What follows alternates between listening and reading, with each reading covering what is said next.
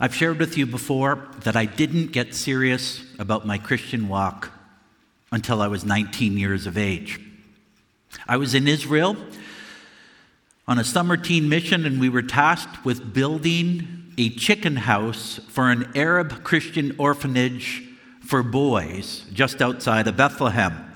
And part of our mandated schedule was personal time with the Lord for an hour every morning. Well, I'd never done that before.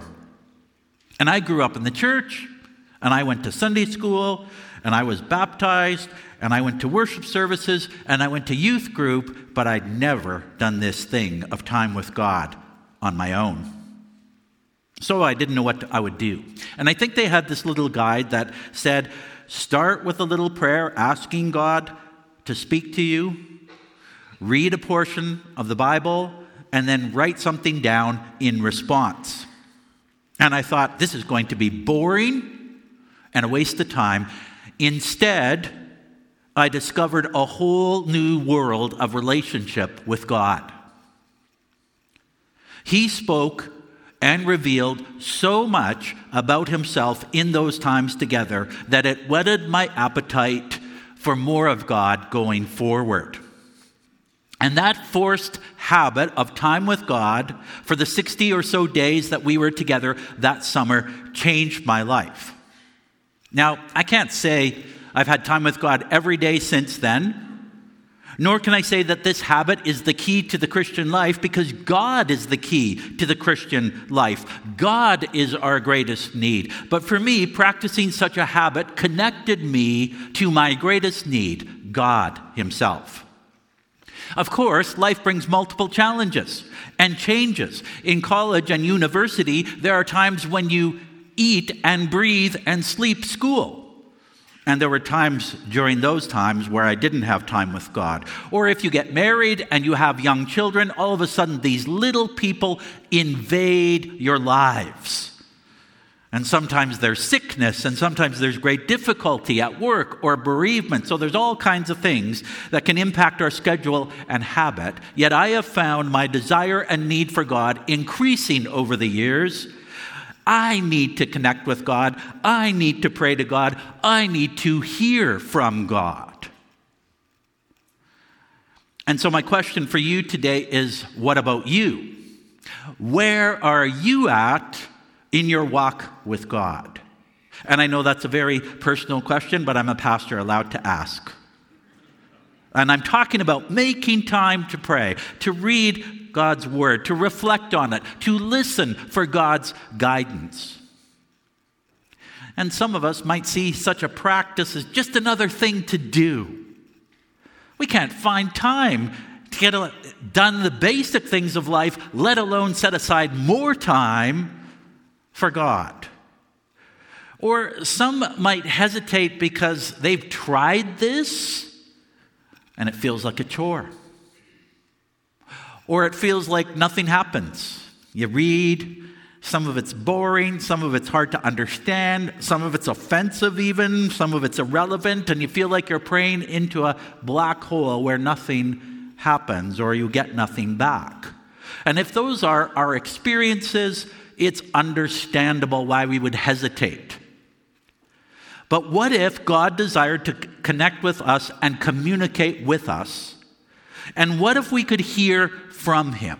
And today, we are going to look at an example of God speaking directly to a person. And as we look at this person, we're going to learn two very practical ways to connect with God and increase the likelihood of hearing from him. And I pray that God might use this today to maybe draw us closer to him, because he is drawing near to us. So our passage today is found in the Old Testament book called 1 Samuel, if you want to find that in your Bibles, or it's in the Bibles that we have for you, and it's on page 204 in the Bibles we have. So 1 Samuel, 1 Samuel 3 is the way it looks.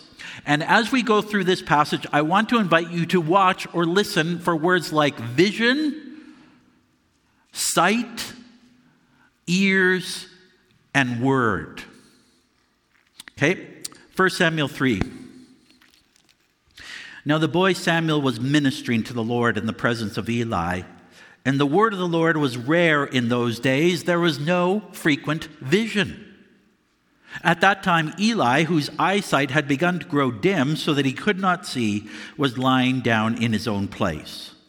The lamp of God had not yet gone out, and Samuel was lying down in the temple of the Lord where the ark of God was. Then the Lord called Samuel, and he said, "Here I am," and ran to Eli and said, "Here I am, for you called me." But he said, "I did not call. Lie down again." So he went and lay down. And the Lord called again, "Samuel." And Samuel arose and went to Eli and said, "Here I am, for you called me." But he said, "I did not call, my son. Lie down again." Now Samuel did not yet know the Lord, and the word of the Lord had not yet been revealed to him. And the Lord called Samuel again, the third time, and he arose and went to Eli and said, "Here I am, for you called me." Then Eli perceived that the Lord was calling the boy. Therefore Eli said to Samuel, "Go, lie down. And if he calls you, you shall say, 'Speak, Lord, for your servant hears.'" So Samuel went and lay down in his place, and the Lord came and stood, calling as at other times, "Samuel, Samuel." And Samuel said, "Speak, for your servant hears." Then the Lord said to Samuel, "Behold, I am about to do a thing in Israel at which the 2 ears of everyone who hears it will tingle. On that day I will fulfill against Eli all that I have spoken concerning his house from beginning to end, and I declare to him that I am about to punish his house forever for the iniquity that he knew, because his sons were blaspheming God, and he did not restrain them. Therefore I swear to the house of Eli that the iniquity of Eli's house shall not be atoned for by sacrifice or offering forever." Samuel lay until morning, then he opened the doors of the house of the Lord, and Samuel was afraid to tell the vision to Eli. But Eli called Samuel and said, "Samuel, my son?" And he said, "Here I am." And Eli said, "What was it that he told you? Do not hide it from me. May God do so to you, and more also if you hide anything from me of all that he told you." So Samuel told him everything and hid nothing from him. And he said, "It is the Lord. Let him do what seems good to him." And Samuel grew, and the Lord was with him, and let none of his words fall to the ground. And all Israel from Dan to Beersheba knew that Samuel was established as a prophet of the Lord. And the Lord appeared again at Shiloh, for the Lord revealed himself to Samuel at Shiloh by the word of the Lord. So these events happened maybe 1,000 or 1,100 years before the time of Christ. Israel has settled into the promised land. Moses and Joshua are long gone. God appointed judges to watch over the nation. And you can read about that in the book of Judges. And God also established a priesthood that guided the people spiritually. A large tent called a tabernacle served as the central sanctuary for worship for the people. And they placed the Ark of the Covenant inside the most holy place in the middle of the tabernacle. In the Ark of the Covenant were the 10 Commandments and some other memorials of Israel's history. And the high priest and his sons were charged with looking after the tabernacle and leading the nation in spiritual faithfulness to the Lord. And at this time, a guy named Eli holds the position of high priest.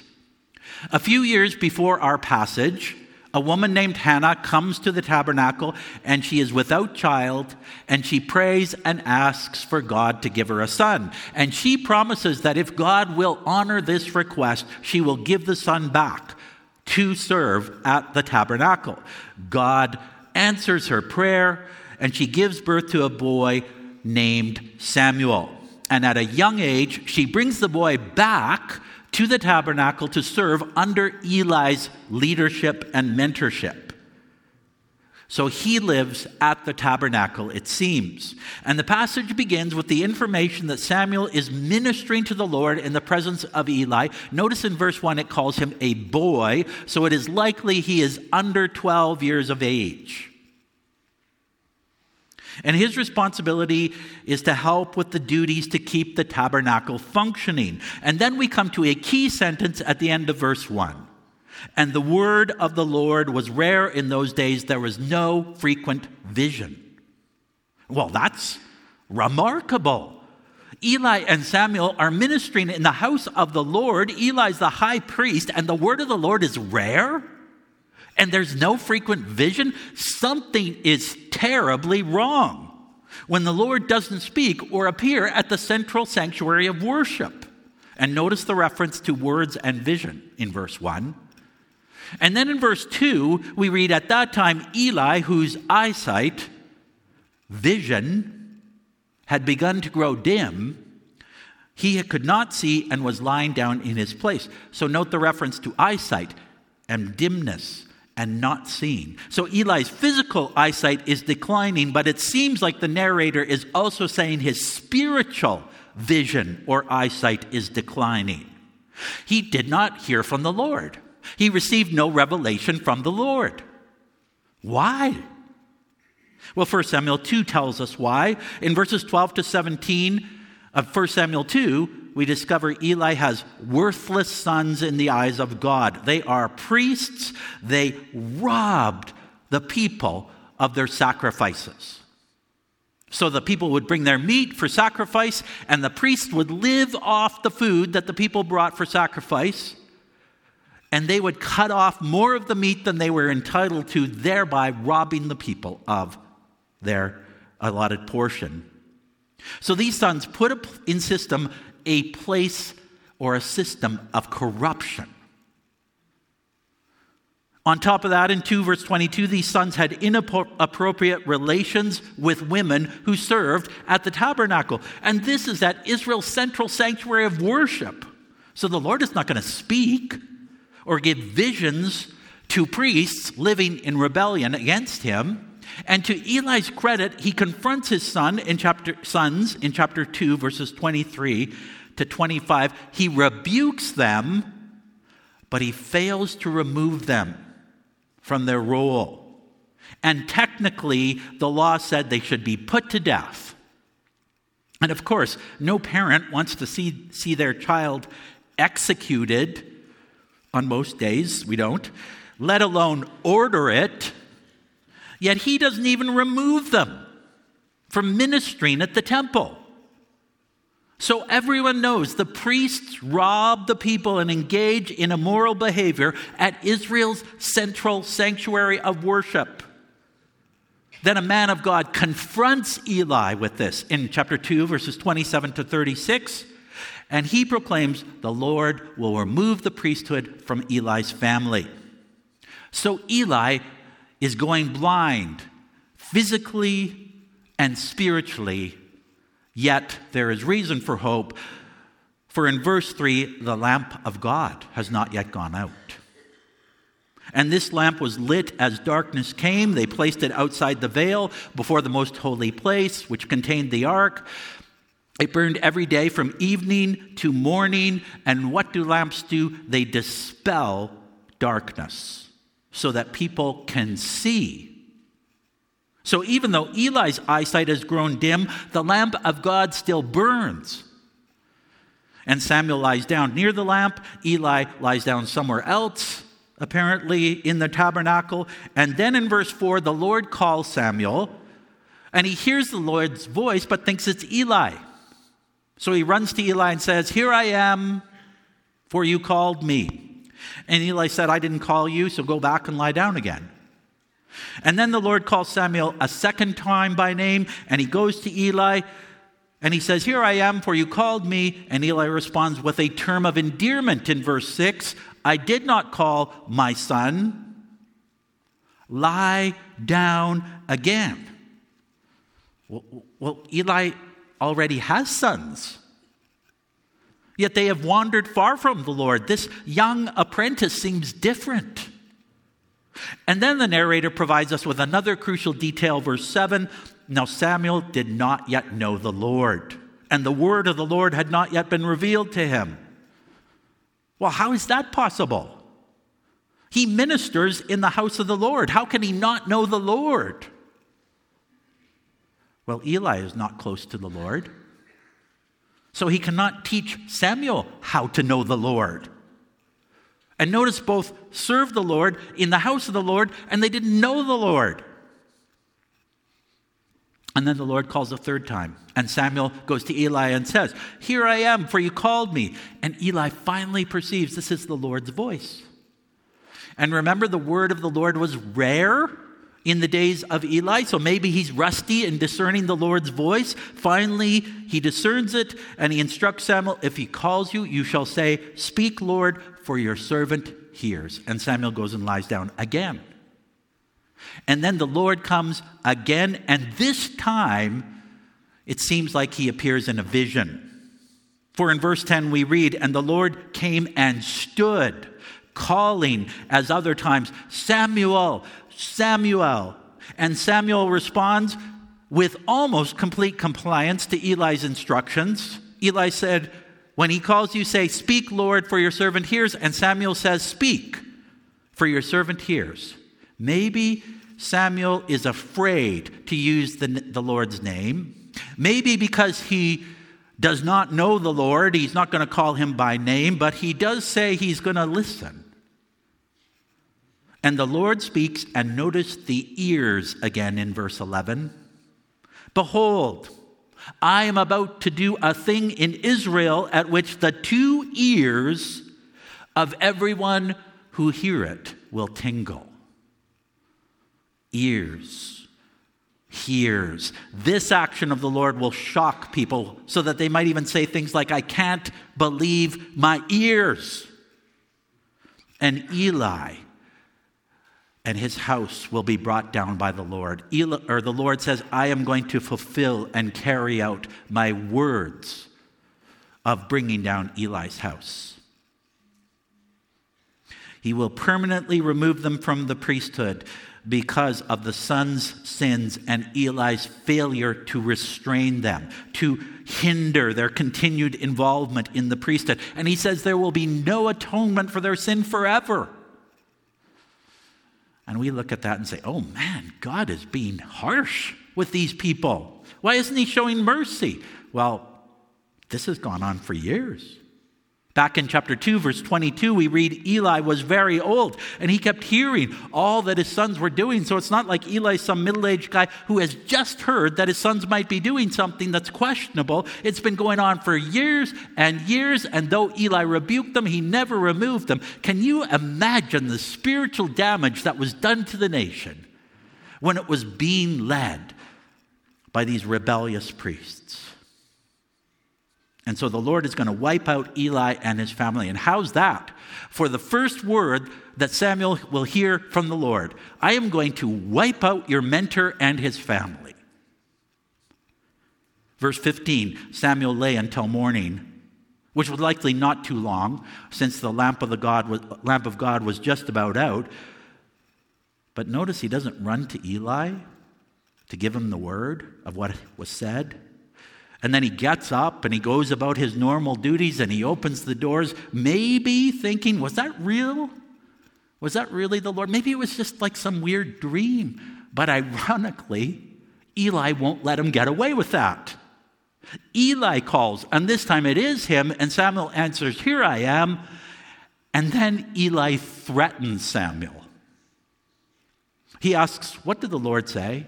And then he calls down a curse on Samuel if he doesn't tell him the whole truth. Now, why would Eli do that? And maybe it's because he suspected the word was about him, since the Lord didn't talk to him directly. And maybe he's been thinking about this fact that he did not restrain his sons, and he knows a day of reckoning is coming. And so he insists that Samuel tell him everything. And at this moment, Samuel has a choice. Will he faithfully communicate the word of the Lord? Eli called him son in the night. He's called him son again. He's like family to Samuel, and Eli's example is you put family before God. So what will Samuel do? Will he withhold some of the word out of loyalty to his family, Eli, or will he tell the whole word? Verse 18, so Samuel told him everything and hid nothing from him. And to his credit, Eli humbly receives the Lord's word, and Samuel's faithfulness sets the trajectory for his life. So in verse 19, Samuel grows, and the Lord is with him and lets none of his words fall to the ground, which means that the Lord fulfilled every word that Samuel said, because Samuel spoke the word of the Lord, and then the Lord would fulfill it. And then news spreads that there's a new prophet in Israel, and it spreads from Dan in the far north to Beersheba in the far south. There's a new prophet in Israel. His name is Samuel. And then verse 21 beautifully ties this passage together. Remember verse 1? The word of the Lord was rare, and there were no frequent visions. Verse 21, and the Lord appeared again at Shiloh, for the Lord revealed himself to Samuel at Shiloh by the word of the Lord. So we've gone from word of the Lord rare to word of the Lord frequently, because Samuel listened to the Lord. A new spiritual era begins in Israel, and it starts with Samuel's willingness to listen to the Lord. So, what are the ways that we can hear from the Lord more practically today? Simply from this passage. Number one, we must adopt the posture of a humble listener. A humble listener. Samuel had to learn this. He didn't recognize the Lord's voice, but then he took a posture of listening humility. Speak, for your servant is listening. And you and I can adopt this posture of humble listening to the Lord, and it starts by making space in our lives to hear. And that's part of what we've been talking about with Sabbath. Sabbath is one way to make space in your life to hear from the Lord. If we're clicking through life, going from one thing to the next, to the next, to the next, it's very unlikely we're going to hear from the Lord because we're so busy. Humble listening involves stopping, taking time, and closing our mouths. Because if we're doing all the talking, it's very unlikely that we'll be doing any listening. And we listen to what God says, and we take it in, and we think about God's word, and we ponder it, and we ask clarification for it. And how does this fit in my life? But we do also have to think about what we mean by hearing God's voice. And when you think about hearing someone's voice, for most of us, the answer is, well, I hear them talking out loud. I hear them talking out loud. And that's exactly what happened to Samuel. He heard the Lord talking out loud. So Samuel heard God's voice with his ears, and I think we crave that. We wish God would answer our prayers out loud all the time. And we may think that the only way that we know we've heard God's voice is if we hear it with our ears.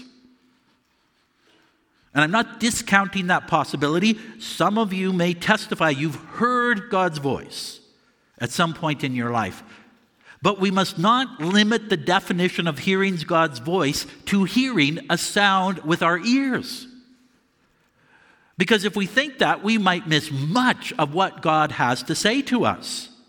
And his word for us, where he speaks to us in our minds, he speaks to us through other people, and speaks to us through his written word. Hebrews 4:12, for example.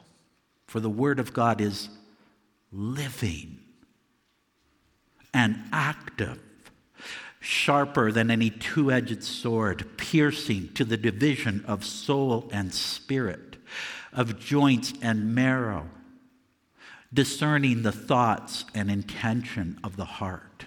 And I cannot count the number of times that God has spoken to me through a verse in the Bible that pierced my soul. It exposed some sin or assured me of his presence or spoke to me of his love or confronted a bad attitude. Or more accurately, I should say, he confronted my bad attitude. He exposed my sin. He assured me of his presence.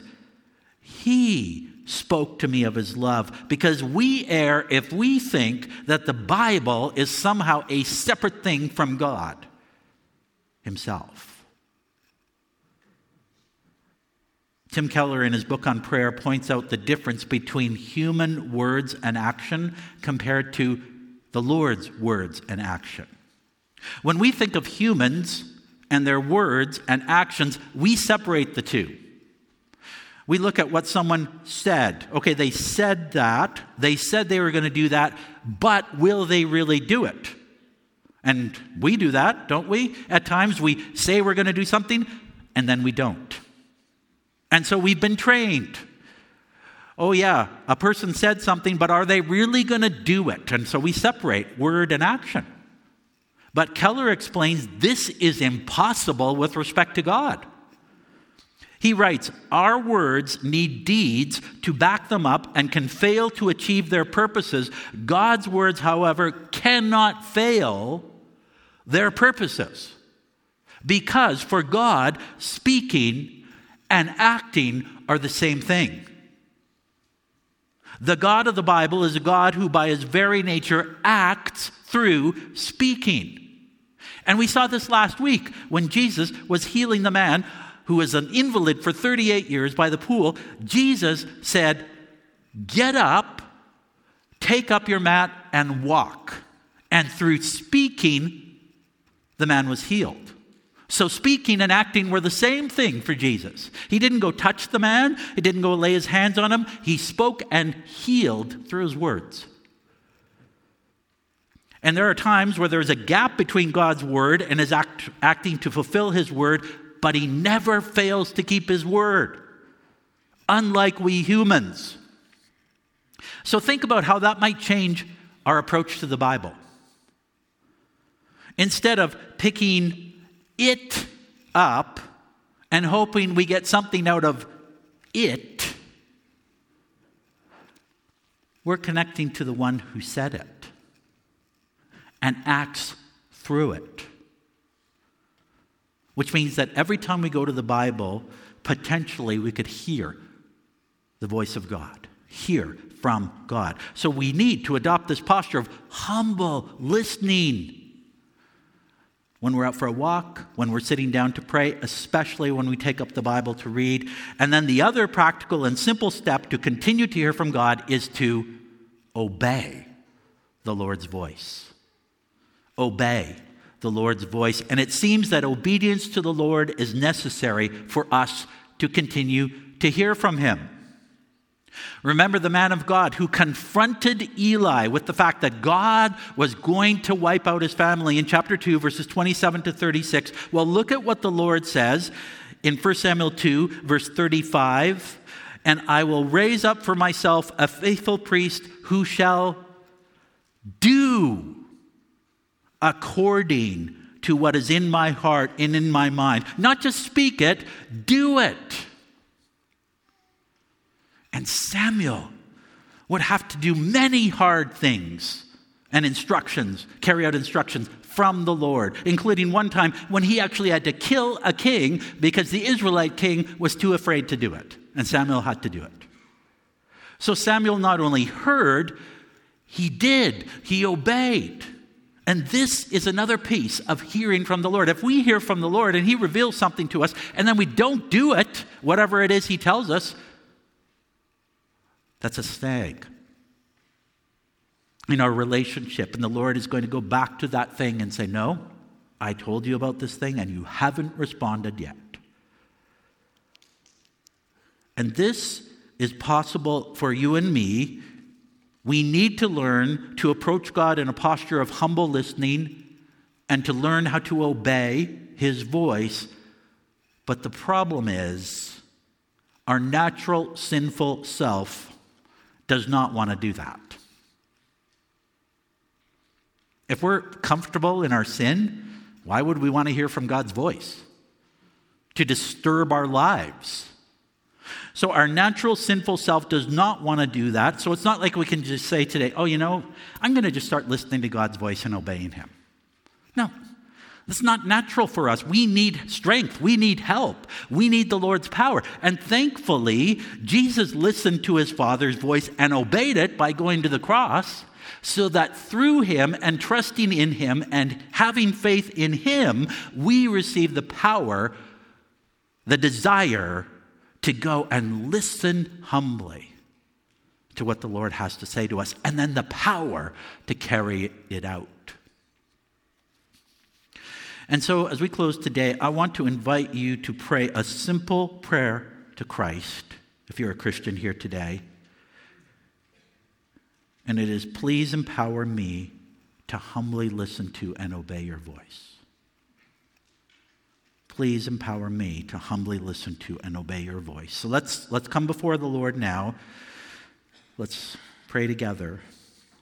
And Lord, we come before you and we recognize our need to hear from you. And we like to do a lot of talking. I do. In my prayers, I do a lot of talking. And I tell you everything that's wrong. And then maybe, if there's time, I might give you a minute to speak after I've been babbling away. But we need to make space and time, Lord, in our lives to hear from you. To have a posture of humble listening. And to receive from you the power and strength to obey. And so, Lord, I pray for that for us as a congregation, individually, as couples, as families, as friends, and as a congregation, as leadership. Humbly listen to you and obey what you have to say for us. Thank you for intervening in this situation. When your word was rare, well, you found someone who would listen. And then you began to accomplish your purposes again. We pray that you will continue to do that among us, but help us to be and grow as humble listeners. For your word is good. Your word is life. You have the best in mind for us, and you want the best for us. Help us to believe it, to listen, and to obey. We pray this in your name. Amen.